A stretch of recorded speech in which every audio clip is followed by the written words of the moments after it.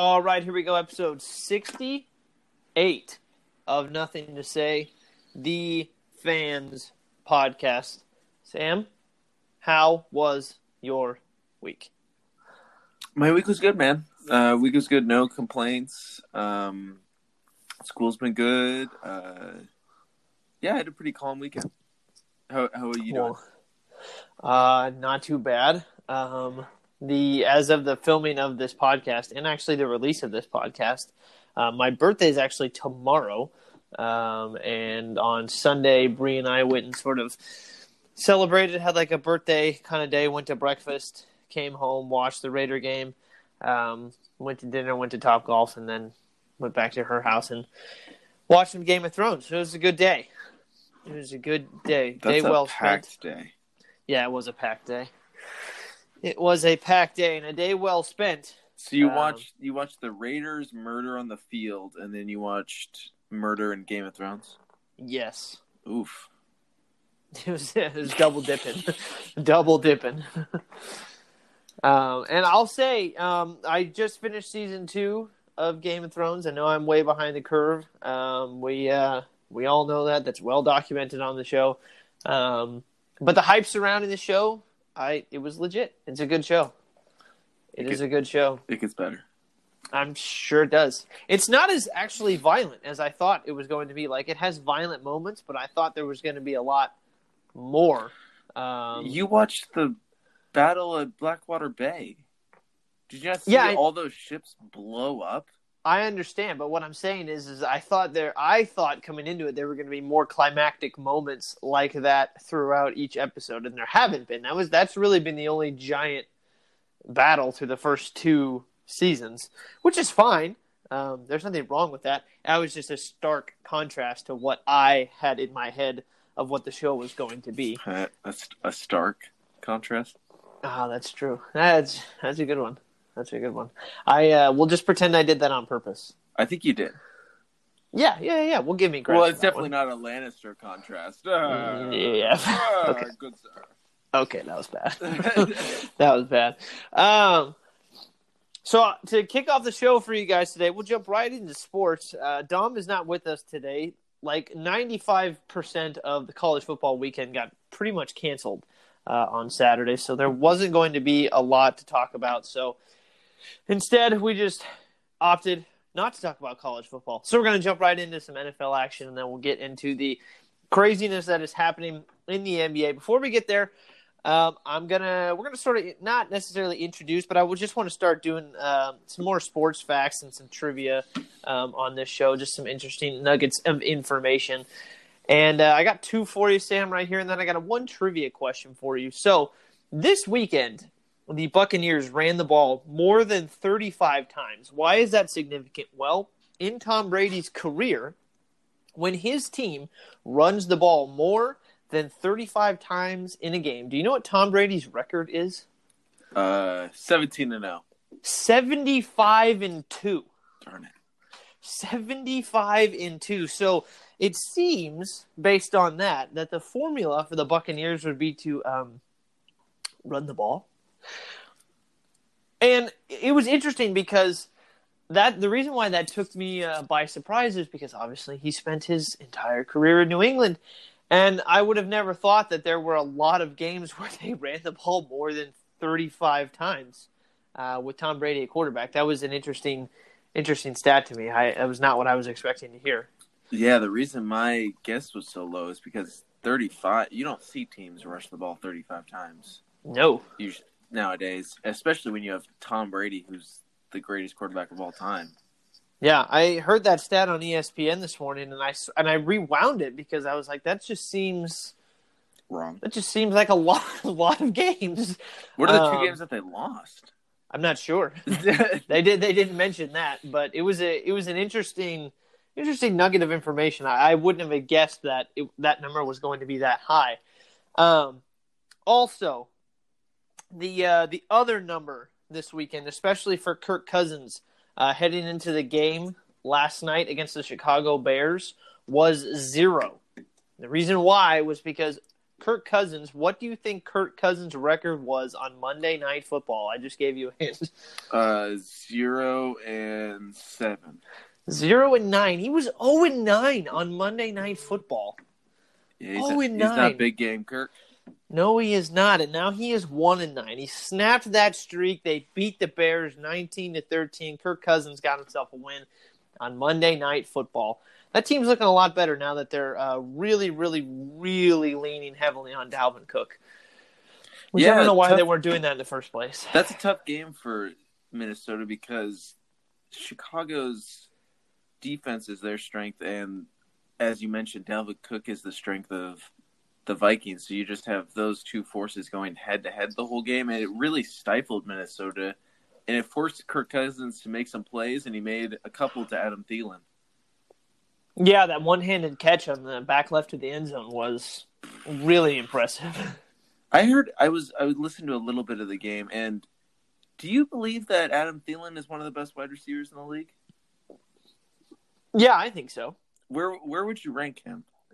Well, I mean, it's tough to do on the spot, but you'd have to say Hopkins is. I'd probably put Hopkins at number 1. Probably Julio at 2. I mean, if you still want to throw Michael Thomas in there, you can. Devontae. Devontae for sure. I think he's kind of on the. I think you start getting into Thielen once you start talking about like Amari Cooper, and wide receivers of like that category. Maybe Calvin Ridley now. Yeah. Juju. Yeah. I think he's sort of in that tier. He's not like Stephon Diggs. Oh, Diggs I would put ahead of him. Yeah. Mike Evans, Chris Godwin. Would you put them ahead of Thielen? I'm just naming them. I think it's tough to say because Thielen's only played with Kirk Cousins. Yeah. I don't even think he overlapped with or he played with Case Keenum. Case Keenum, whatever his name is. He's 30 years old. He's not incredibly young for a wide receiver. No. I feel like he's just a better version of Julian Edelman. Kind of. Which is not a bad thing. I mean, Julian Edelman was a Super Bowl MVP. Well, maybe not Julian Edelman in his prime, but Julian Edelman was phenomenal in his prime. Yes, yeah, I just wouldn't put him. I think he maybe cracks the top 10. Yeah, I'd give him that. Yeah, I think so. And then, so those are my two little sports facts for you this morning. And then the one trivia question that I had for you was, which actually ended this weekend. But coming into this weekend, there were two teams that had not lost a game by more than 7 points this season. There were two teams. Oof. Okay. Who had not lost a game by more than 7 points. Do you have any guesses as to who the teams was going to be? One of them is a dead giveaway. Okay. Dead giveaway. Oh. Wait, did you say the Chargers were one? I did not say that the Chargers were one, no. Because we talked about it earlier. Frick. Oh, gosh. I'm going to go with the Titans. Well, so I don't know how you're not getting the Steelers because they haven't lost at all. Okay, well, that's not fair. What do you mean that's not fair? That's the dead giveaway. I was also thinking Seattle, but I couldn't remember what that Bills score was.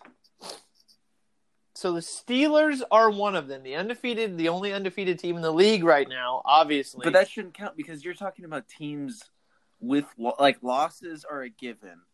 I didn't say that. That's the implication of the question. According to you.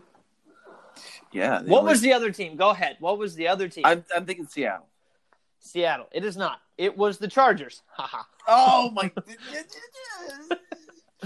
The Chargers. So the reason why that's so drastic is because they're trash? They're trash. They were 2-6. They're 2-6. Now they're 2-7. but they were 2-6 heading into this weekend, and they were the only other team who hadn't lost a game by 7 or more points. The only other team to do that is the undefeated Pittsburgh Steelers. That is a weird similarity between the two teams. Now, obviously, that ended. That's where similarities stop. Yeah, that's pretty much it, yeah. Now, that ended this weekend because the Chargers lost to the Dolphins 29-21. So they lost by 8. But I read that, and I did a double take because I never, ever would have guessed that. That's why we've been singing their praises, man. They just lose tight games. Like, they look good enough to win, and then they just end up getting the loss. Yeah, they're not a pushover team by any stretch of the imagination. I think this game was by far Justin Herbert's worst game of his young career. Probably. We can legit say that Miami's they're good. a legit They're for real. team. Yeah, they're for real. From top to bottom, if they can figure out, if Tua keeps growing, that team's scary. But the whole team around Tua is good enough to make the playoffs. Well, not only that, but they have draft picks for days coming up still. Yeah. Like they have, I can't name the picks off the top of my head, but they have Texans picks. Yeah, they have a ton of first round picks coming up within the next 2 years. Steelers too. Yeah, they have everybody's. It's ridiculous how much they have coming up. So if I don't know, if you want to say they're 1 year ahead of schedule, then that's rough for everybody else because over the next 2 to 3 years they're going to be loaded. You'd think with their draft picks Right. if they turn into productive pieces. So let's get into this weekend's scores. The Thursday night game was probably one of the best matchups we've had on Thursday night, but it didn't end up being the best game that we've had. So it was the Colts versus the Titans. The Colts won 34-17. And then moving into Sunday, the Browns beat the Texans 10-7. The Lions kick a game-winning field goal from, I think, 59 yards away. Mm-hmm. And they beat Washington 30-27. The Buccaneers railed the Panthers 46-23. The Giants, who are going to win that division, 27-17 over the Eagles. They are the best team in that division right now. 27-17. The Packers beat the Jaguars 24-20. The Cardinals and Kyler Murray and DeAndre Hopkins, which I heard it was so cleverly coined as the Hail Murray. Wow. 32-30 in what was one of the most spectacular plays of the entire season with DeAndre Hopkins catching a 52-yard pass from Kyler Murray in between 3 Buffalo defenders. Somehow comes down with it. It was a miraculous play. If you haven't seen it, you have to go look it up.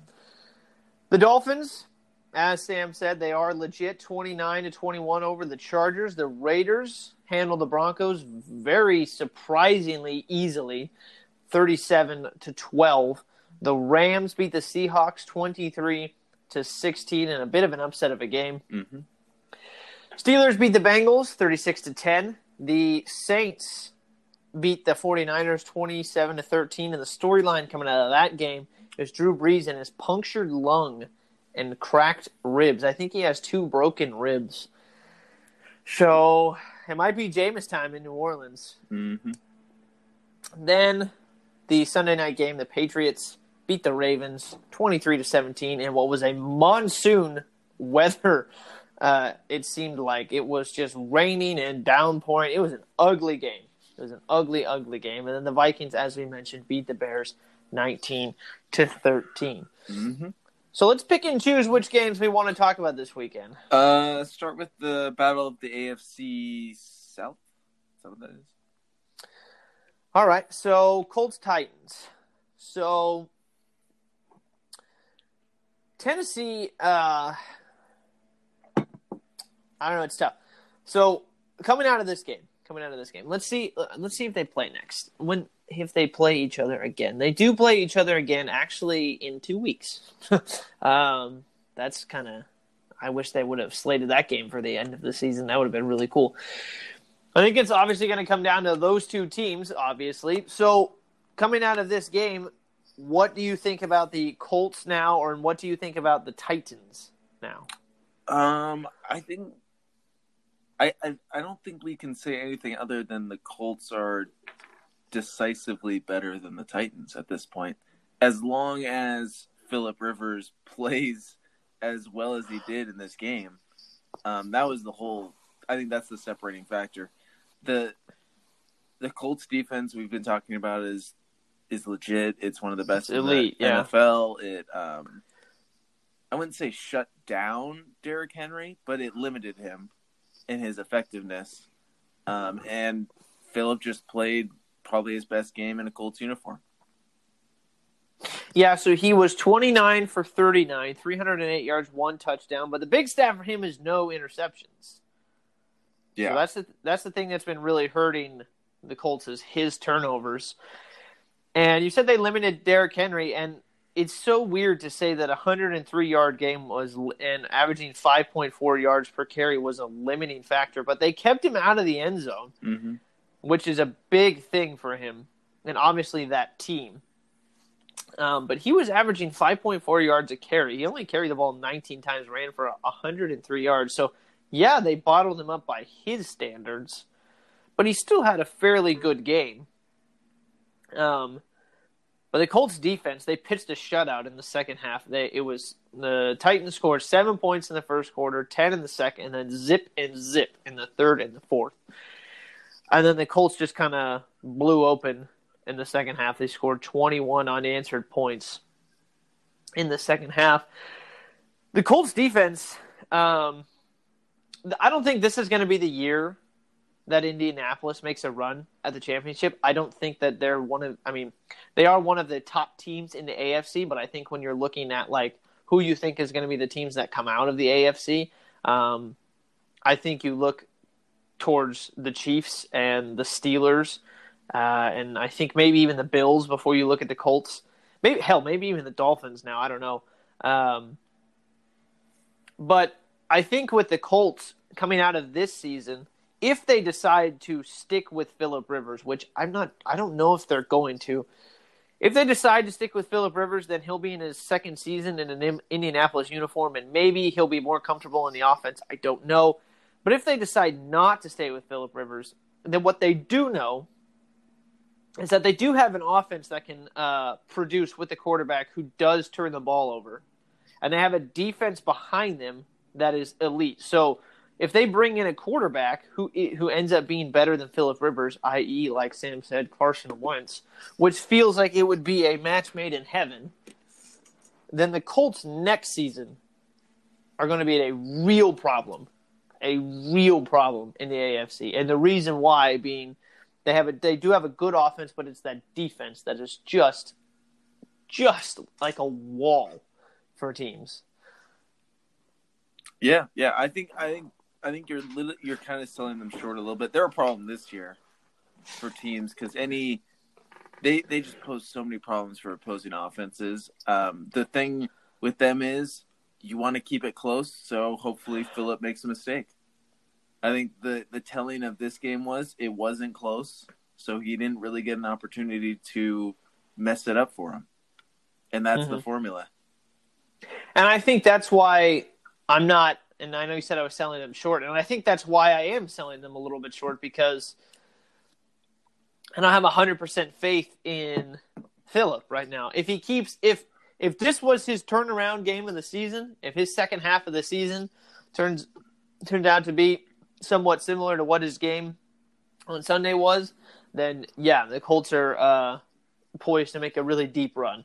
But I don't have a ton of personal confidence in him at the moment. If you look at the defense right now that in the AFC, and actually I'm looking at the NFC right now, the only other team, so the Buccaneers would be close. So in terms of points allowed, defenses that have allowed the least amount of points in the NFC, it is the Rams at 168. And I don't think, looking at it right now, there's not another team in the NFC that has allowed every other defense in the NFC has allowed more than 200 points. Okay. The Rams are the only one, and they're at 168. In the AFC,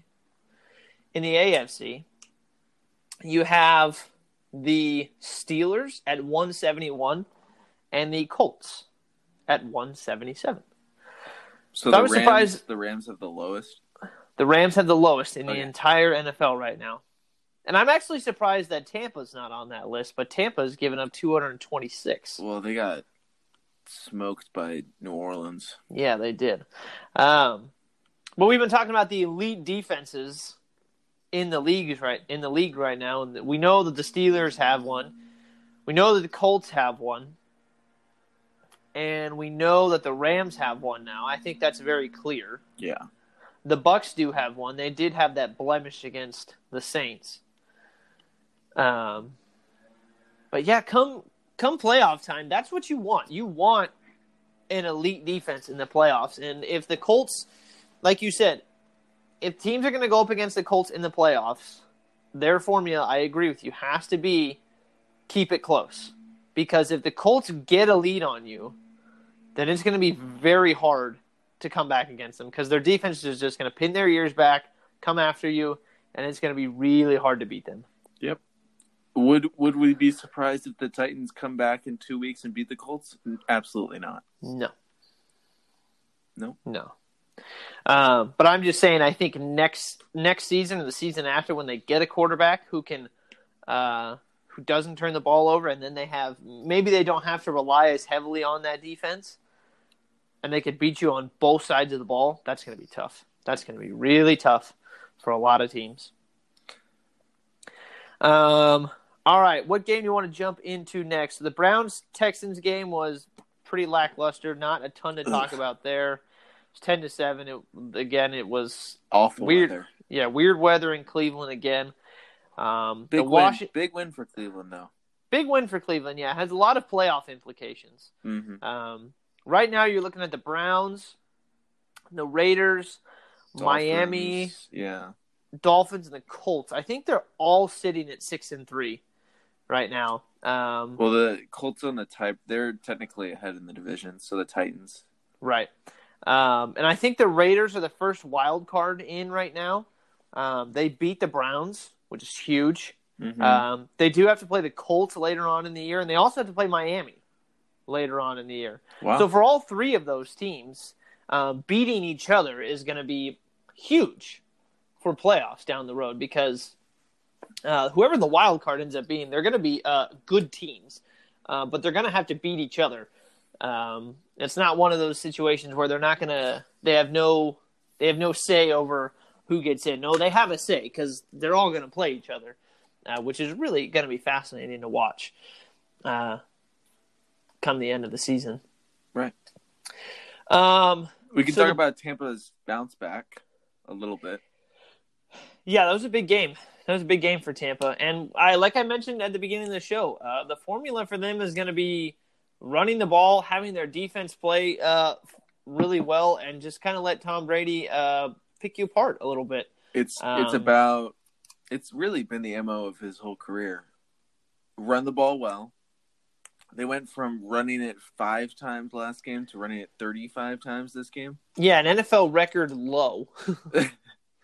And then Tom Brady's just making perfect throws on third down. Like, throws to windows that you wouldn't even, imagine on third down. It's just so weird. Like, he's throwing between defenders to the wrong shoulder to guys, and it's like, what the heck how does that work? And then I think they're probably one of the best teams in the red zone. They just have so many targets. I mean, first they have Gronk, and then they have Mike Evans, and now Antonio Brown is making huge plays for them. And then, of course, they have Leonard Fournette and Ronald Jones. That offense is just, woo! Mm-hmm. Yeah, and Bruce Arians, there's been a lot of talk about Bruce Arians and Tom Brady not necessarily being on the same page because Bruce Arians is a very high-flying – he's like Mike D'Antoni of the NBA. Like, he has a very specific way he wants to play football. Like Mike D'Antoni, if you watch him coach and you just go watch the Rockets for the past couple of years. Just go watch them, and you'll understand what type of coach Mike D'Antoni is. And Bruce Arians, in a sense, is kind of the football version of that because he just wants a high-flying offense. He wants to throw it 500 yards down the field, just keep throwing it all across the yard, which is why you have games where you only run it 5 times. But that's not what Tom Brady does. That's not what he's ever done. Now, Tom Brady is unquestionably, for a lot of people, the greatest quarterback to ever play, and he has earned the right to be called that. But he's also 42 or 43 at this point. And you have a team that can rush the ball the way that it does. And you have a defense that can play the way that it does. So I understand that he's got all these weapons around him. But if you really want to make a push for the Super Bowl this year, you got to lean on the rushing attack. You got to let the defense just be who they are. And don't force Tom Brady to throw for 400 or 500 yards a game. Let him surgically kind of pick you apart. He doesn't need to be making the home run throw every time, because the one thing about Tom Brady is that he just makes the right throws. He always has. He always has. He's just so incredibly smart. So if you just give him the option of either having a dink and dunk, or I guess the way that I'm trying to explain it is that he will take a shot if it's open. Oh, for sure. He knows when to take a shot, so don't try to force to Antonio Brown. Yeah, so don't try to force him to take the shot. Let him find it. Let him find it. You need to sort of sculpt your offenses to what it looked like in New England. Let him find it. Don't call the shots for him. Let him find when to take the big home run play. Because 9 times out of 10, I'm gonna bet that he's gonna be right.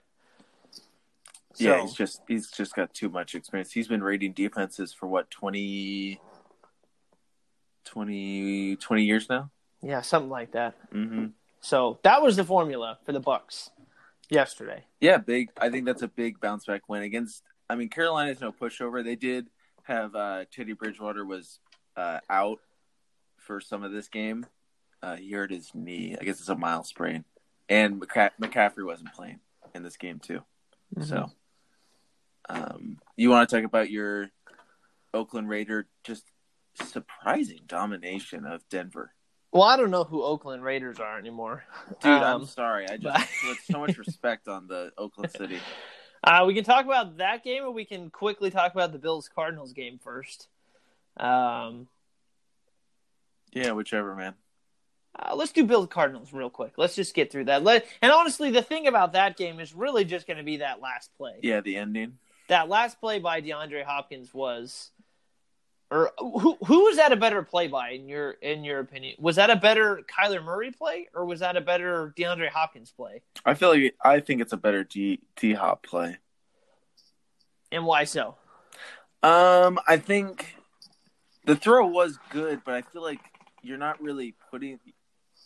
I don't know. I never played quarterback, but I feel like you're not putting that ball in a certain spot. I feel like you're more or less throwing that to the end zone. Right, in the general direction of your player, and then D-Hop really has to go up and make that play over 3 defenders. Yeah. I don't think Kyler Murray, maybe he did, I don't know, put that in a spot where D-Hop could only get it on purpose. I think that was more or less just a heave, right? Well, 9 times out of 10, as somebody who did play quarterback, when you're throwing it at the end of a quarter like that, you are just kind of all you want to do is give your wide receiver a chance, right? And there is something to be said about putting it in a spot where they have a chance, because you could overthrow them or you could underthrow them, and that significantly decreases their ability to go make that catch. So you do have to put it in a little bit of a window. But just aside with Kyler Murray for a sec, the fact that first of all, he avoided a tackle as he was rolling out. He completely shed one tackle. And then he is a right-handed quarterback, mind you, and he's rolling to his left, and he completely flips his hips around just at the drop of a hat and just yoinks it downfield. Mm-hmm. The fact that he was able to do that rolling to his left, I thought was extremely impressive. And the catch obviously speaks for itself. There were 3 people around him. It was an incredible catch. Only him and Julio probably can make that catch. Yeah. And Julio is going to make that catch just because he's just gigantic. He's Well, D-Hop isn't short. Yeah, I think. Well, I'm just saying. I think Julio's a little bit taller. Maybe but Devontae Adams makes that catch. Maybe. Yeah. But they had a segment on Monday Night Football. It was the "You Got Mossed" segment, and it was just a segment dedicated to D-Hop, and they had all these. They had 5 plays of him sort of mossing everybody, and he's so good at high pointing the ball. And you know who was really watching that play and was just breathing a big sigh of disappointment was Deshaun Watson. Oof. Yeah. Man, to give up DeAndre Hopkins. And talk about what that move meant for Arizona. Oh, it completely changed their ability to compete. For sure. It skyrocketed them. Immediately. Like they exuded so much more confidence on offense. They kind of seemed more of like a threat on offense. Yeah, and so here's the question I have for you now, and I like this sort of format that we're doing. We get to dive in a little bit more to just a handful of games, because it leads to questions like this. You look at the NFC West now, mm-hmm. and the Cardinals are sitting atop of that division. Now you have 3 teams that are 6-3. Did they beat the Rams? Did they beat the Rams? Let's go back. I don't think they beat the Rams. They haven't played the Rams yet. I think the Rams are atop to me. So that's the question I was going to ask you is who is the best team in that division right now? Because Seattle's faltering. Yeah, I would say Seattle, but they need a perfect game. Russell Wilson needs to pitch a perfect game for them to win. Right? Yeah. And that's just too much. Like we're 9 games in. And I think we're seeing a little bit of chinks in the armor. He's getting tired. I think the dude is throwing 45 times a game. He's getting hit so much. Like the Rams were bringing that pass rush on Russell Wilson. That was so the Rams are the best defense in this division for sure. For a division that, and I'm just excluding the Niners because they're not a factor right now. So out of the 3 teams, they have by far the best defense. By far. Arizona gets timely turnovers because they have Patrick Peterson and Baker and Kirkpatrick. Was it Dre Kirkpatrick? Yeah, that's a good DB core right there that can get their hands on the ball and get picks. And their offenses, I mean, Arizona has a very explosive offense. We've seen it, but their defense just gives up so many points. Mm-hmm. They've lost to teams like Detroit. They lost to Miami. They lost to who else did they lose to then? Carolina. What was that? Oh. They lost to Detroit week 3, and then they lost to that's Carolina. Just weird. It's week just 4. Weird. Like I feel like that's just inexperience on their part. The Rams have been there, done that. They've won this division. They've made it to the Super Bowl. I think they're my front runners to win that division. I just got to think that Seattle's going to slide into the playoffs somehow, some way. It's tough, I'm looking at because here's the funny thing. So I think Seattle might have the best offense in that division. They've scored the most points. They've scored 290 points compared to Arizona's 266 and the Rams 216. Hell, even the 49ers have scored more than the Rams. Yeah, the Rams at 238. They don't have an explosive offense. Their offense, no, they don't, which is so weird now that we're talking about Sean McVay's offense. But I think they're trying to a couple of years ago, Jared Goff's role in a sense because they don't want him to make mistakes. They're a big running football team, and then they play action off of it. Yeah. So I think, excuse me. I think Seattle might have the best offense in that division. Maybe. Carolina's not far behind. Carolina. I'm sorry. Arizona is not far behind. I wouldn't even blink necessarily if you put them side by side and said they have an even offense.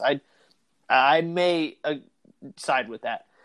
But just because Russell Wilson has been so ridiculous and DK Metcalf and Tyler Lockett have been crazy this season, I'm just going to say for the sake of argument that they have the best offense in their division. The Rams obviously have the best defense, but they do not have a great offense, and Seattle doesn't have a great defense. Seattle's given up the most points in that division. So what I'm saying about Arizona is, are they the most complete team, top to bottom? They're okay. Who's more complete? Okay, so I'm going to ask you that. Who would you? Yeah. You're obviously going to say the Rams then. So I guess the question would be, do you have more faith in? Because the strength of Arizona is their offense. So, and the strength of the Rams is their defense. So I guess the question really would be, do you have more faith in the Rams' offense or Arizona's defense? I think you're discrediting the Rams' offense a little more than you should be.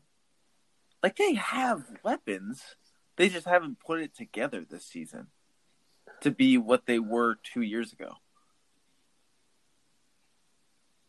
Am I boring you, Jason? Yeah, I'm not agreeing with your standpoint, so I'm just yawning.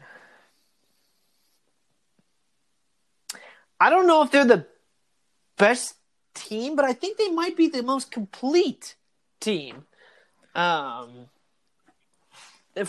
top to bottom. I understand that they have deficiencies on defense, but the Rams have been deficient on offense a lot too, and I don't know.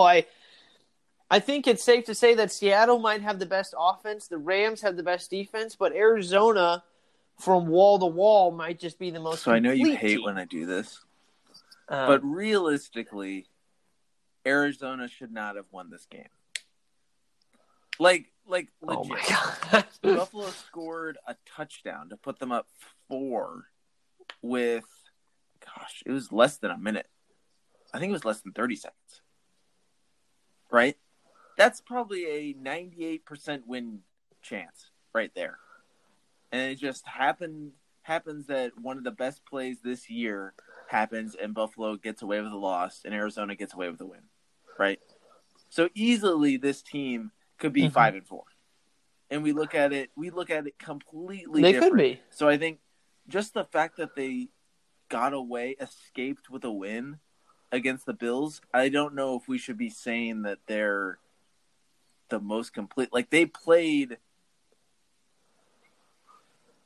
as bad as well to lose that game as they did to win it.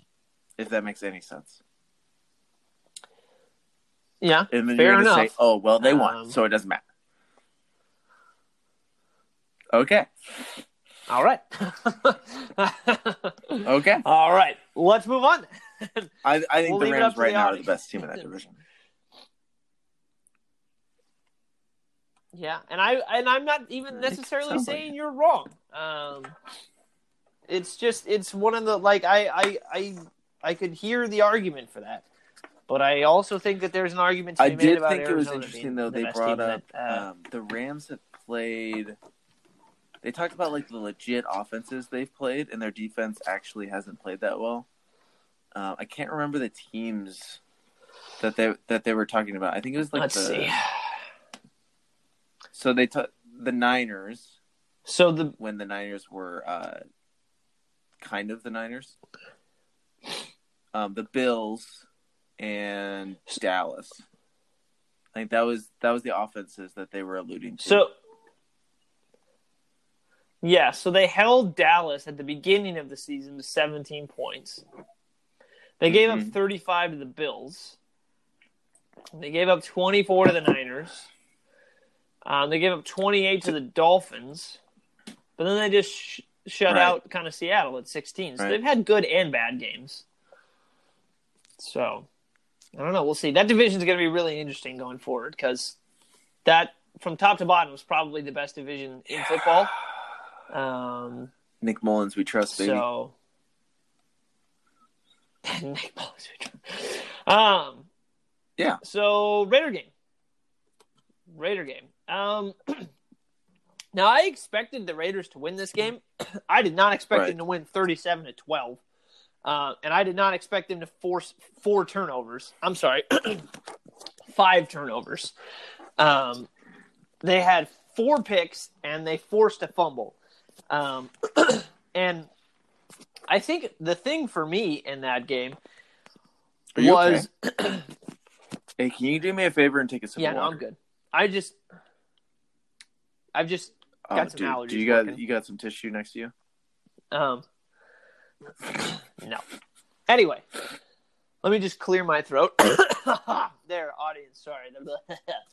Anyway, I think the thing for me coming out of this game was the Raiders were supposed to win this game. I really do think they were supposed to win this game, and they did. And that was great. The thing that is a little bit upsetting is that if their defense could play like that week to week, and I understand that they were playing against the Denver Broncos offense, it is not very good. And next week they're going to be playing against Kansas City, who, by the way, is going to want everybody's head on the Raiders because the Raiders are the only team that has beaten them. Can we talk about the victory lap thing that the Raiders did? Did you hear about that? So apparently their team I didn't. Drove around the arena like a victory lap because they won in KC. And that's apparently been picking up a lot of buzz because someone asked Andy Reid about it, and he was like, "Oh well, they deserve it. They beat us on the day, but that's just not our style." Like, he threw a little shade at the Raiders, and then they kept asking him about it. Which, dang. But what do you think about that? Poking a sleeping bear. You're not supposed to wake up a sleeping bear, dude. Well, it's one of those things it's interdivisional. It's a rivalry game, and that game, I don't know. I don't really take much of that. I think it's kind of funny. I think it's funny in the sense that well, I don't know. They're rivals. Are they, They've always been rivals. Yes. Doesn't a rivalry have to have one team's on top for a little bit and the other team's on top for a little bit? Isn't this kind of are you looking up their records against each other? Well, yeah, all time. But as of late, the Chiefs are kind of kicking the Raiders' ass. The last decade. As of late, yes. Yeah. The last as of decade. late, yeah, but before that, it was always except for the last 2016 decade. year, maybe, or they were a wild card that year. The Chiefs have dominated the Raiders. The Raiders are on the boot of the Chiefs. Okay. Anyway, we're talking about the Broncos-Raiders game. Whatever. No, what I'm saying, you didn't even let me finish my point because you're a terrible co-host. Take a back seat now. Anyway, my gosh. Jeez, can a guy get a moment of peace? Sorry, just let me enjoy my victory. Coughing up a lung earlier. Yeah, okay, thanks for that. Anyway, the thing is that if the Raiders defense could play that well week to week, I understand, like I said, they were playing against the Denver Broncos offense that is not very good. Not very good. But if they could play like that week to week, then the Raiders are a very dangerous team. A very dangerous team. Because they do have a very good offense. But their defense is their weak link, by far. And it's not even close. They have not been able to get to the quarterback, and they have not been able to force virtually any turnovers. They're going to look statistically a little bit better off of this week, but don't let that fool you. They had not been forcing virtually any turnovers. I think they were damn near last in forced turnovers, interceptions. I mean, turnovers overall, interceptions, and fumbles. They were not doing anything to help themselves. So if they could get it together and their defense can start playing collectively really well, then they become a very scary team. A very scary team.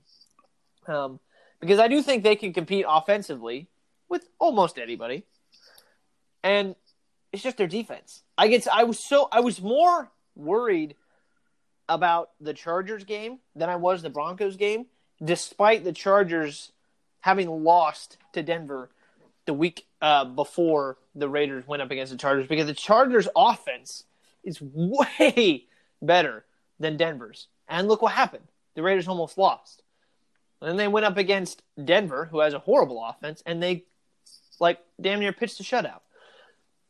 So if they could get their stuff together and play well defensively, then they do become a very, very tough team to beat. Next week against Kansas City is going to be very tough. It'll be a very tough game. Thankfully, they don't have to go to Kansas City. But that's a Sunday night game, and I got to believe that the Chiefs are going to want to come out and absolutely destroy the Raiders. I didn't think they were going to win the game when they played them the first time, and they ended up winning. And I'm going to feel much better this week if we get more of our offensive linemen back, which I think they are. It'll be a tough game, but it's tough to say that the Raiders can't win because they already beat them once. But that'll be a game I'll be very, very nervous come kickoff. So, but it'll be fun. It'll be fun. I'm looking forward to watching that game, because after that, the Raiders they play the Falcons, and then they play the Jets, which is two games I believe they should win. And then they'll have the Colts, which will be tough. Then they have the Chargers again, the Dolphins, and the Broncos. So they've got very winnable games coming up. The tough thing is going to be keeping pace with Miami. Miami's going to be the team that I think for sure is guaranteed a wild card spot, because over the next few weeks, Miami plays the Broncos. That's a win. The Jets. That's a win. The Bengals. That's a win. The Chiefs. Okay, let's say they lose. The Patriots. It's in Miami, and the Patriots never play well in Miami. So let's say they win that game. Then they play the Raiders, and then they have the Bills. And that Dolphins-Bills game is probably going to get flexed towards the end of the season, because that might be competing for the division at that point. So it'll be fun going forward. All right, let's talk about the Niners. Go ahead. They lost. I just wanted to say congratulations to the Las Vegas Raiders for making the playoffs, because that schedule is very favorable for them, and good for them. They deserve it after having a tough opening schedule that they always have. You think they're going to get in? Jets, Falcons, Broncos, Chargers, they should win all those games, and they'll get to 10. They'll get to 10 wins. They should. They should. If the games that are close, like the Colts game could go either way, the Miami game could go either way. Yeah, I think those are the only two. I couldn't remember if there's another. Like, even if we assume that they lose those games, they're getting in. Right. And the thing is that like we're just assuming the worst, that they lose those games and that they win the other four. They could win one of those games. They very easily could win one of those games. If Phillip Rivers has one of his bad games, which last year when he played against the Raiders, he absolutely shit his pants. Did you smell it? Is that why you know? Oh, dude, were they were wearing the white pants that day? That's why it was showing through. Yeah. Dang, that's pretty. Yeah, nice. it was bad. It wasn't fun. I was at that game too. I could see it. But yeah, that was like they could beat the Colts, and they could beat Miami. I don't know. Hell, they could beat the Chiefs. They already beat them once. I think the only scary game is probably the Atlanta game. Like, maybe. Yeah, because again, like that's a good Denver offense. And LA that late in the year, who knows what they're doing? Like, are they really trying to win at that point? Maybe probably the trying to play spoiler because spoiler. they're just trying to get Herbert further and further developed. But those teams are just going to lose more and more and more belief in themselves with more and more losses. Yeah. And it's just going to be tough. Like, you're going to see more of the games where the Raiders just get out to a 30-point lead. Yeah. Are you jumping on the bandwagon of saying that the Raiders are a good team now? Yeah, I think they're a good team. They're going to make the playoffs. They might lose in the first round of the playoffs, but yeah. Yeah, it would depend on who they I think played. the Bills would be a super scary matchup for the Raiders. Not just because. Well, they already played them once. Do yeah, not match well against the Bills. Yeah. And I think, the Raiders beat, I think what you and I believe, are the best team in the AFC and the Chiefs. I don't think there's a team in the AFC that the Raiders Who would they couldn't play? Which beat. division winner would they play? I don't know. Because there's the Bills who are going to win, there's the Steelers, and there's the Chiefs. So they would play the Bills. They play the worst of the three if they end up being the first wild card. Yeah, let me see if I can find the current playoff gave it to me. picture. I painted the picture. Okay. Yeah, right now the Raiders are currently the Raiders would be slated 5th. They're ahead of Miami and they're ahead of Baltimore, which is another team that might be fighting for a while. Yeah. So they're 5th. If they beat the Colts, the Colts are the team that's ahead of them right now. So that game against the Colts later on in the season is going to be gigantic. So that game is just enormous. It is so big monumental that he needs to buy 2 tickets to fly on a plane. That game is so big. So you can only have 2 other people in an elevator with it. That game is so big, it gets a family platter just for a late Sunday night dinner alone. So I think actually right now, because the Steelers would have the bye, 2-7 would be the Chiefs-Ravens. 3-6 would be the Bills and Miami. So the Raiders would actually play the Colts right now, coming into the playoffs. Oh, because the Colts are. Yeah, it's totally forgot about their division. I totally forgot about their division. Yeah. So that's going to be interesting. I am really looking forward to see how this all shakes out. But remember, you got to shake it off. Shake it off. Okay. So we already talked a little bit about Seattle. I think the last game to talk about maybe, and I guess the last thing would be really the Ravens-Patriots game. Do you take much stock in that game? So here's the thing: we've seen the Patriots look like. I put them in the early power rankings after I think they played Seattle, and then they beat you guys.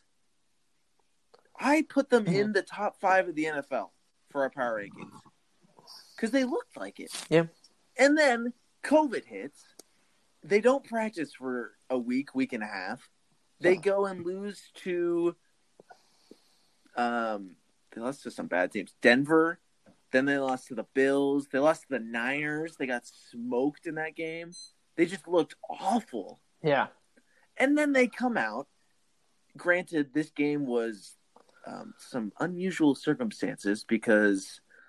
And mind you, they also almost lost to the Jets. Yes, that's right. They had to pull out a gutsy win against the Jets, but that was just a great Jets performance. Like, Joe Flacco played out of his mind. Yeah, he did. And they beat the Ravens in a hurricane, in a monsoon. So I don't know what we take. I think that game it just shows you what the blueprint is for the Patriots. They play good defense. They run the ball a shit ton. And they get timely throws by Cam. I could see it works. Mm-hmm. We've seen it work now. I just think they've just given up too many losses early in the year that they won't have enough gas to make it. What about the Patriots? I mean, I think what about the Ravens? Because Lamar has. It's tough to say if he has a weak arm. I think he has a very average arm for arm strength and arm talent. So I think the weather just turned the Ravens offense so one-dimensional in this game. And they do not play well when they're playing from behind. And now they can't even throw the ball. I think I just don't think this was their night. That's it. I don't think they're a lesser team. I don't think the Patriots are better than the Ravens. I'd be more curious to see how they play next week. I don't even know who they play, but the Patriots play the Ravens Texans. Play the Titans. The Titans. Looks See, like if they come out and beat the Titans, then we're all saying, well, dang. Well, gee, holly darn. Gee, holy darn. Well, let's get into I wanted to get your opinion on that. I don't have a ton to say that you didn't say about that game. So let's hop into This feels good. My goodness. Let's just hop into the picks for next week. So it is currently 5-5. Sam swept in the picks last week. So this is a stark difference. Wait, is it Ned what was Stark happening at this point? Well, it better not be Ned, because Ned, Well, I'm taking off your head this year, so. Okay. So the Thursday night game, probably. Sebastian, give me his head. Yikes. Yikes. Sorry. He's getting carried away, ladies and gentlemen. Thursday night, probably the best Thursday night matchup we've had. Yeah, this Seahawks game, I hope it's exactly the same as their first meeting. Yeah. Yeah, that's it. So who you got? I'm going to take Seattle.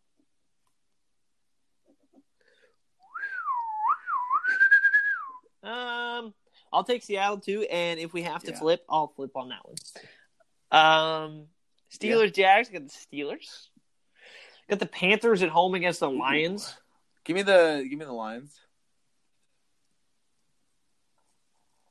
I feel like I've picked the Lions every week. They just play I feel like I have. The Lions' schedule is dog. I feel like they haven't played a good team. Yeah, I don't think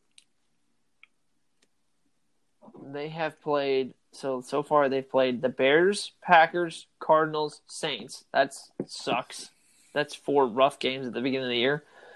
Jaguars, Falcons, Colts, Vikings, Washington. Oh, the Colts beat Detroit. Never mind. Bit of a mixed bag. Patriots and Texans. Yeah, I think so too. Ravens at home against the Titans. Give me the Ravens. Yeah, I'll take the Ravens too. Give me the Browns at home against the Eagles. I'm gonna go Browns, but potentially might flip for no reason. Okay. No, I'm gonna take the Browns. I'm trying to pick up the Browns defense, so kind of need Carson Wentz to not play well. Right. Saints at home against the Falcons. I'll take them too. Bengals and Washington. Woo! That's a game. Give me, Give me Joe Burrow.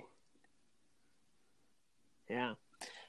Chargers over the Jets. Yeah. Hopefully. Yeah. Miami over Denver, even though I hope Denver wins that game. The Raiders are really going to need Denver to win that game. The Vikings and the Cowboys. Yeah, Give me the Vikings over the Cowboys. Give me the Packers over the Colts. The Packers over the Colts. Yeah, definitely. And man, Aaron Rodgers, please win that game. Give me the Raiders over the Chiefs. I'm gonna take the Chiefs. That sounded like a White Walker. Yeah, I know. They just got to the show, finally. It took them forever. Buccaneers and the Rams. Give me the Rams. I'll take the Bucs. That's gonna be a good game. Hopefully. It will be.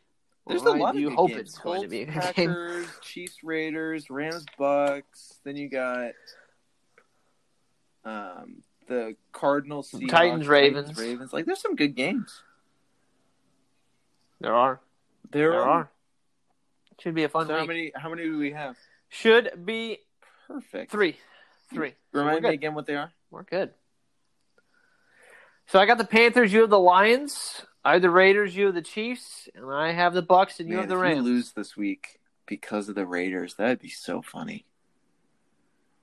I'm upset. Don't say it. Don't say that. I want them to win so bad. Niners get a win this week. Because they're not playing. Woo! Nobody getting healthy. can get hurt. Nobody can get hurt. All right. NFL is wrapping up. At least our NFL talk is wrapping up. Right at the hour mark. We timed that That's all beautifully. you, dude. You're running a great show, man. You are doing great this show, Jason. Let's do it. I appreciate your support. Jason, I love great you as well. Yep. That came out of nowhere. You know who's doing great? James Harden, because he's in the position right now where he got offered $50 million a year. But he turned it down. Don't know yet. Maybe. Pretty guaranteed. So that was a question that Sam, Ben, who's been on the show, and I all had yesterday. So to give you all a little bit of background, the Houston Rockets are probably going to be getting rid of, we know they're going to be getting rid of James Harden, and most likely going to be getting rid of Russell Westbrook. But the Rockets did offer James Harden a 2-year, $50 million a year extension. Jeez. And he turned that down because right now, apparently, he's eyeballing Brooklyn, the Brooklyn Nets, as his number one destination to go to. He has eyes for another. His head has been turned. He does. So the question became yesterday is, one, would you turn down $50 million a year to go get a ring? And then the second question is, could James Harden even fit with Kevin Durant and Kyrie Irving? So let's do the first question first. The first one. Give it to me again. Yes, Jason? Would you turn down $50 million a year to go get a ring? I'm stroking my 6-inch long beard as I gaze into Khloe Kardashian's eyes, and I'm saying to myself, James, you've made a lot of money in Houston. You signed that big deal after OKC traded you unceremoniously to Houston. You felt pretty bad about yourself. You know what? You've had a good run in Houston. Sure, they're going to pay you so much money that your kids' won't work a day in their life. But you know what? You need that one thing, that ring. And you're going to get it with your best friend, Kevin Durant.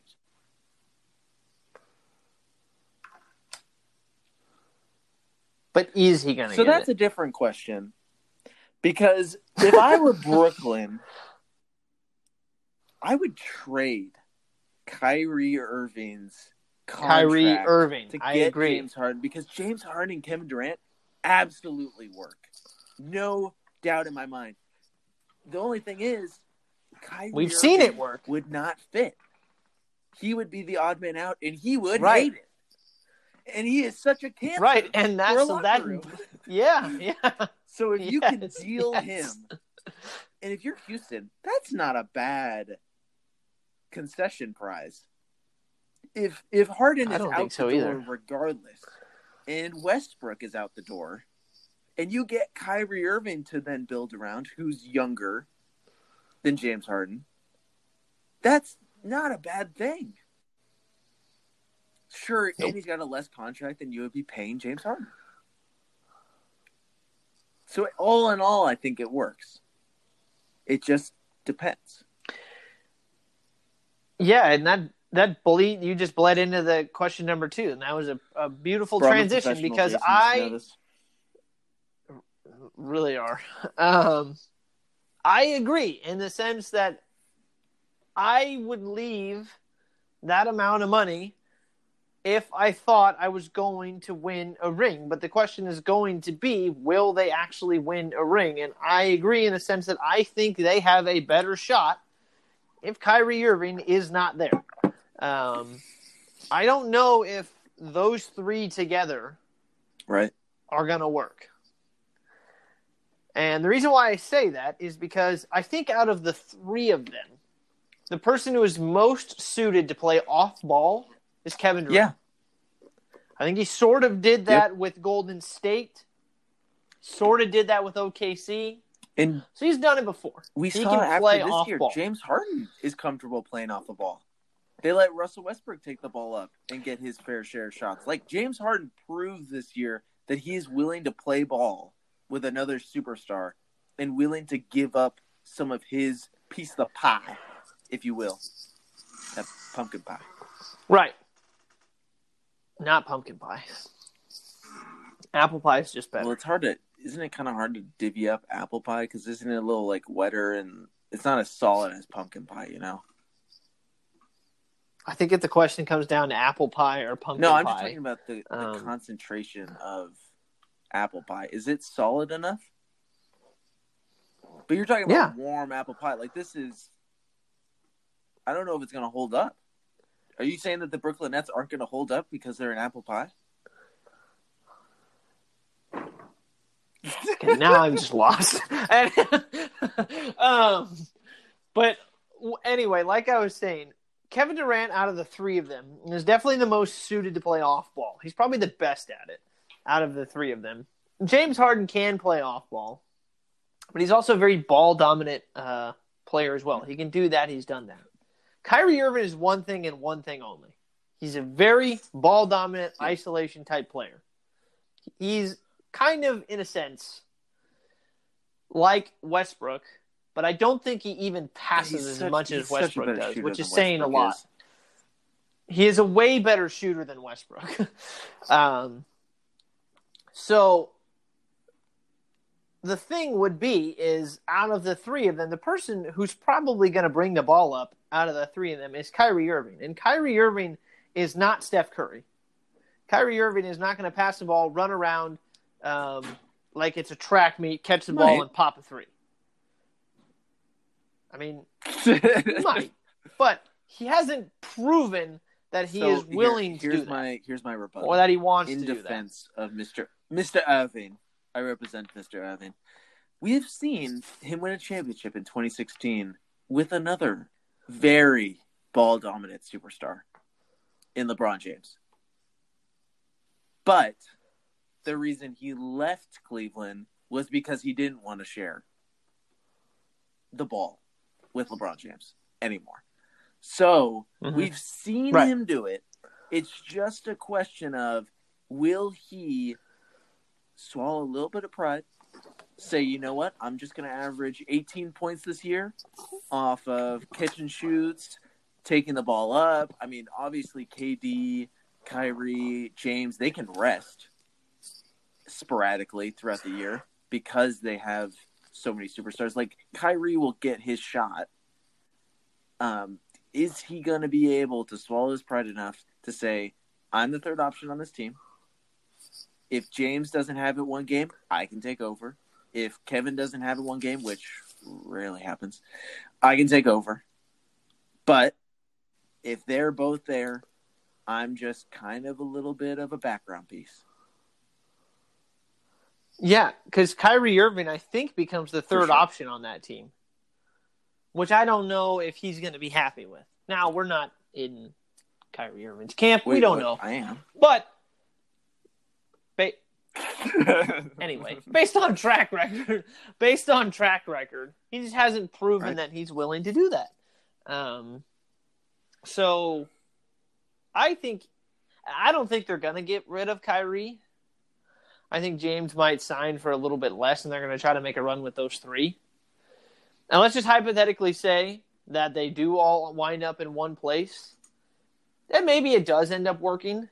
Do you think that team with those three, as we just said that we both think they'd be better off without Kyrie, do you think that team has enough to beat the Lakers? If they're all happy? Oh, for sure. Yeah. And they have Spencer Dinwiddie and Josh Allen. Wait. I think his name's Josh Allen. No, what's his name? The Allen dude, the center. Jared Allen. Jared. And they have Joe Harris. They might lose Joe Harris because they won't be able to afford him if they pick up James Harden. I was going to say, they're going to lose one Darius of those guys. Harris LeVert. So they have you did not. Stacked. And they've got looking at the roster. They have a stacked roster. from top to bottom. And if they add James Harden, dude, that might be one of the best rosters on paper we've ever seen. Yeah, it's a very good lineup. The thing is they're definitely going to lose players. If they trade Kyrie for James Harden, they won't lose as much because that frees up the cap space for Harden. By the way, Jamal Crawford is also I on signed Brooklyn. him for the bubble. Mm-hmm.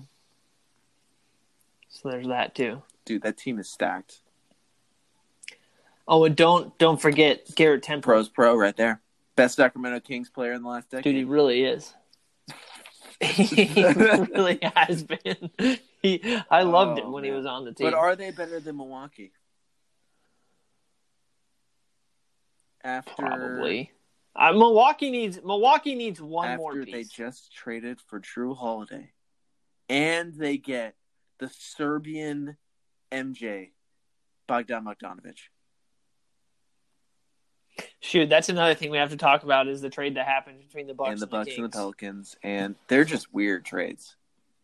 And the Pelicans got significantly better, and the Suns got significantly better.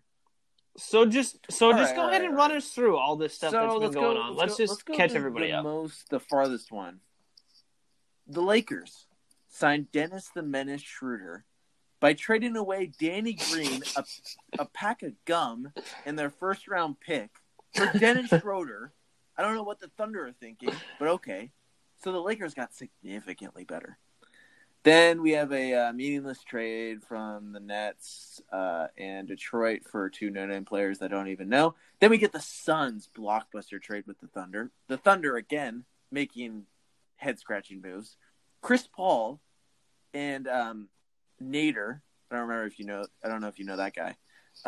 They were traded to Phoenix for Kelly Oubre, good player, Ricky Rubio, Ty Jerome, Jalen Lecque. Yeah, I don't know. And the Suns' first-round pick in 2022. All that for Chris Paul. I think that's a pretty good trade for Phoenix. They're giving up Kelly Oubre, which kind of sucks. And they're giving up Ricky Rubio, but they're obviously upgrading from Ricky Rubio anyway. I think that's definitely an interesting trade. We can talk about that later. The Trailblazers are suddenly buyers in the trade market, getting Robert Covington for Trevor Ariza, former King, a first-round pick this year, the number 16th pick, and a first-round pick next year, all for Robert Covington. To Houston. Mm-hmm. And then the Big Daddy, Drew Holiday, and a second-round pick are sent to Milwaukee for Eric Bledsoe, George Hill, the first-round pick of this year, the first-round pick of 2024, the first-round pick of 2025, the first-round pick of the swap rights. So whoever finishes lower, they can switch. Yeah. The swaps are for 2024 and so 2026. They get a first-round pick this year, a first-round pick in 2025, and a first-round pick in 2027 for Milwaukee. So if Milwaukee, say 7 years from now, is the worst team in the league, the New Orleans Pelicans might have the first overall pick because of a trade for Drew Holiday. We got to talk about that one. Yeah. And then finally, the trade that happened at 1:00 Eastern time. So I don't know why Milwaukee's up that late. Bogdan Bogdanovic and Justin James are sent to Milwaukee for Dante DiVincenzo, Ersan Ilyasova, and Sacramento native, he played at Capital Christian, DJ Wilson. And that's it. Bada bing, bada boom. So which one do you want to tackle first? Mm-hmm. Let's just get the Kings one out of the way because that's close and near and dear to our heart. I hate it. This adds another person who I own a jersey to that no longer plays for the team I have the jersey of. So Jimmy Garoppolo is the last chance. If he ends up leaving the Niners after the season, gonna leave. I will have 8 jerseys that are outdated. So again, the offer still stands. Send me a jersey of a player that you no longer want on your team, and it'll happen. Dude, you are the KOD. You are the kiss of death for a lot of players. Oh my goodness, that's so sad. I forgot because she got me that jersey. She was like, "I shouldn't Yeah. have gotten you that jersey." It was 2 years ago that she got me the jersey. How would she have known that they were going to trade him? Yeah. Well, and then she also got you the Jimmy G one. And that might not be far from blowing up either. Now, DiVincenzo is not a terrible player. He's not bad. So I don't think he's definitely not as good as Bogey, but he's not drastically worse. No, so I guess that's the question now. I guess that's the thought process that I have is, what are they going to do with Buddy now? Like, he played so much better coming off the bench. You think he doesn't want to play here? He doesn't want to play in Sacramento. You think? Get rid of him. Get rid of that contract. Whew. Yeah. He does not want to, he has shown he is not worth the kind of headaches that he has caused. In Sacramento, he is blowing up. No, get rid of him. Yeah. I would have actually been more okay with them, I think, trading Buddy than Bogey. For sure. Not even put the fact that my bias aside, that I have a Bogey jersey. Bogdan is a better player than Buddy is right now for the Kings. For the Kings, Buddy is a better player. He's shown it. He's been more consistent than Bogey has, but Bogey plays better with De'Aaron. And he doesn't way better conflicts. He doesn't open his mouth and blast off to a Kings organization. Get rid of his ass. But no, you get rid of Bogey. Yeah. Well, I think it's going to be the new GM coming in. Maybe trying to clean house a little bit. I don't know. Yeah, I don't know. It's just. I don't know. Me and Ben were talking about it, man. This is really the start of another rebuild. There was so much hope coming into last season, rightfully so. And now we're just starting another rebuild. We're back at it again. Rebuilds have the Sacramento Kings been a part of in my lifetime? One. It's been every year. Constant rebuild. It's never been up. Last year was just a fluke. The year before?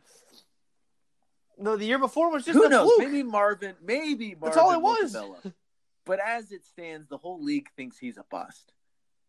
And the whole league knows a little more than the Kings, it seems like.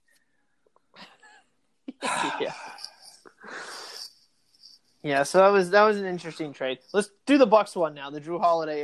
First off, we got to cover the Bucks getting Bogdan. I think is huge for them. I mean, he's their fourth option on that team. I mean, he's going to average 15 points for that team, and he's just going to be a good, he's just going to be a solid option for them. And they get Drew Holiday for a King's ransom, who is a better version of Eric Bledsoe. And he's more available. He does not get injured like Eric Bledsoe does. The fact that they have to give up so many first-round picks, they better hope that Giannis stays in a Bucks uniform the rest of his career to make that trade worthwhile. I think this puts them at the top of the East. How old is Eric Bledsoe? Eric Bledsoe is DeMarcus draft.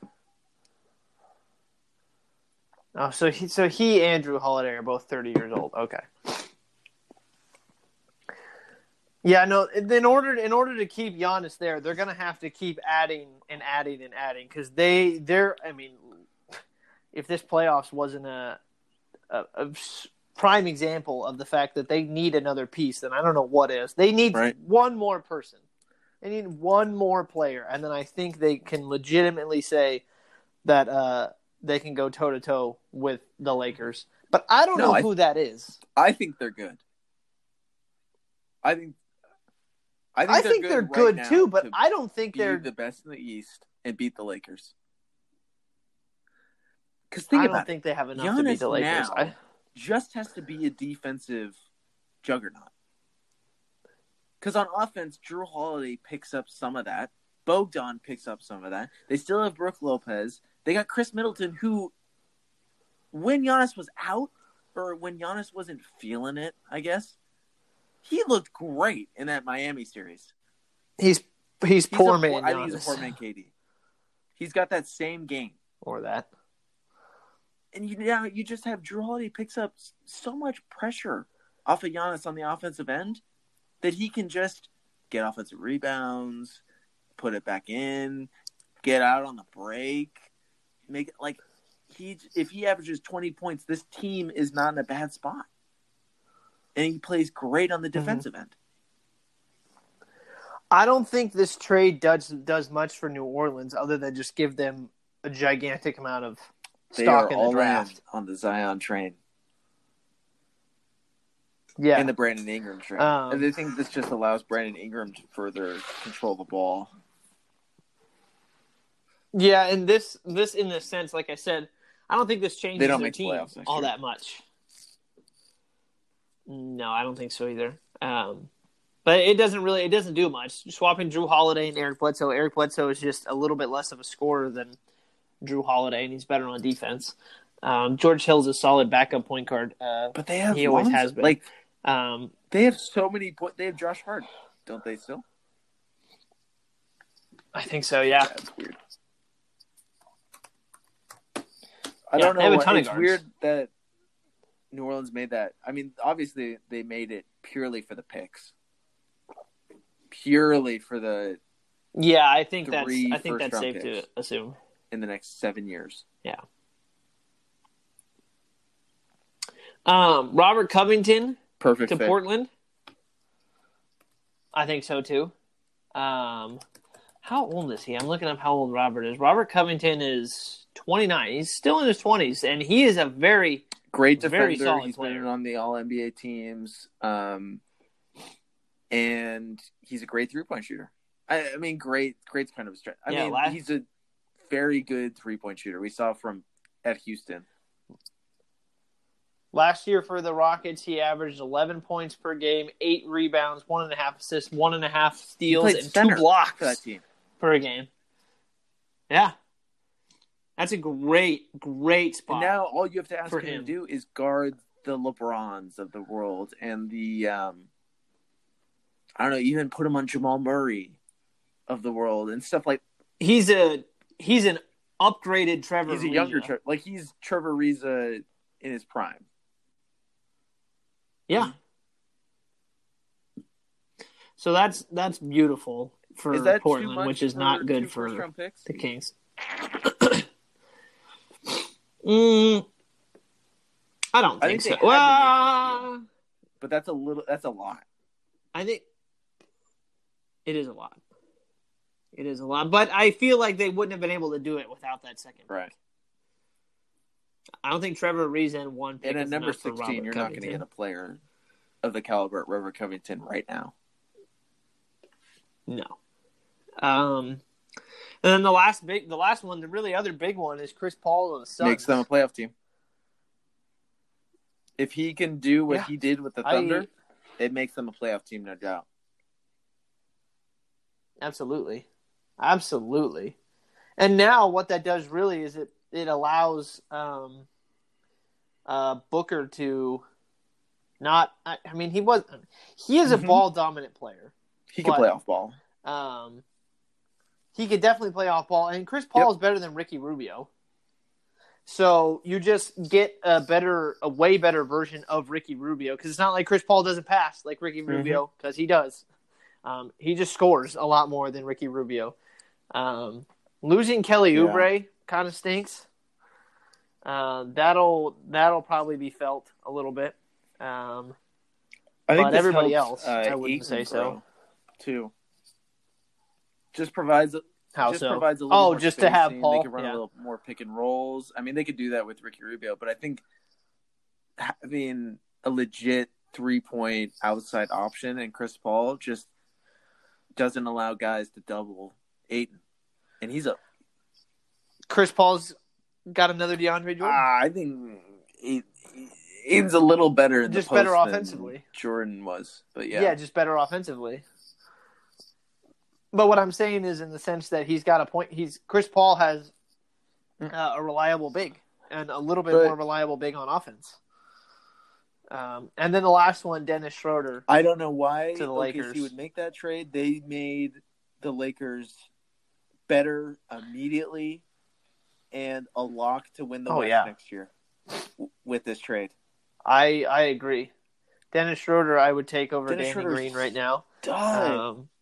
He's a starter in this league. Yeah. And you traded Danny Green, who couldn't hit the broadside of a barn in the 28th pick? That's ridiculous to me. Yeah, that was a very weird Rob move. Pelinka must have some blackmail on Sam Presti. Bless you. Woo! Thank you. Yeah, he must. Because they robbed the rest of the blind. NBA must have blackmail on the Kings because they just keep making dumb moves. Well, the Kings always make dumb moves. So that's really it for the NBA news. We got about 4 minutes left before we hit our hour and a half mark. What do you want to talk about for the last 4 minutes? We're never that early. Oh, have you watched The Mandalorian? Oh, so I'm one episode behind on The Mandalorian right now. Dude. The last one I watched was the last one I watched. Freaky. Yeah. So freaky. You know what the problem with that? Some of these episodes. So actually, did you hear? Okay. And I actually heard this from my dad. And I don't know if it came back in the most recent episode because I haven't seen the most recent episode. But there were some people apparently in the nerd universe that were in like uproar that Baby Yoda.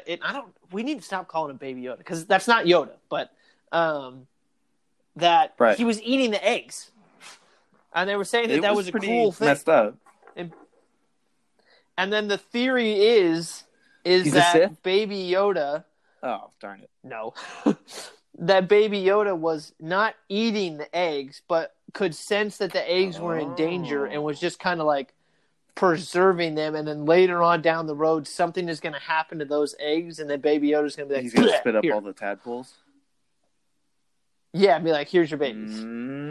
Well, after watching the next episode that you haven't watched, I don't think that's the case. But, yeah. I think he was literally just eating them. I think they did that just for a gag. I think they did, too. And I didn't have as much of a... people were mad. Apparently, like really mad. A kid. Yeah, I know, and then that just it just explains what happens later in the episode when he eats the spider. That's all it was. He was hungry.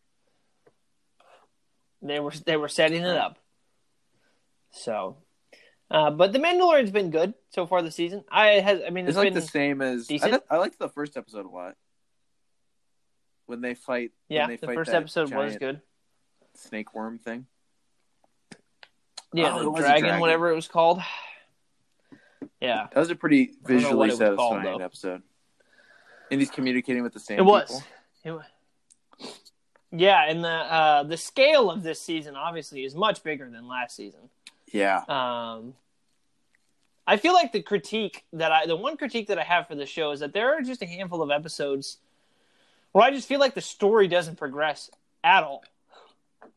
Like they do like a little speed bump in the road and then boom, they're like. I think you've nailed it. Yeah, that's the one critique. Like when they were dealing with the spiders and all of that happened, I was sitting there and I was like, okay, like what? Like that was a cool pit stop. But nothing happened. Like at the end of nothing happened. The next one. It's really a shame that we can't talk about it because that episode poses a very big thing that we need to talk about, but the fact that you're slacking is a little upsetting. Well, don't worry, I'll get to it. Anyway, so that'll do it for us on episode 68. Thank you all so much for listening, and we will see you all next week. The North!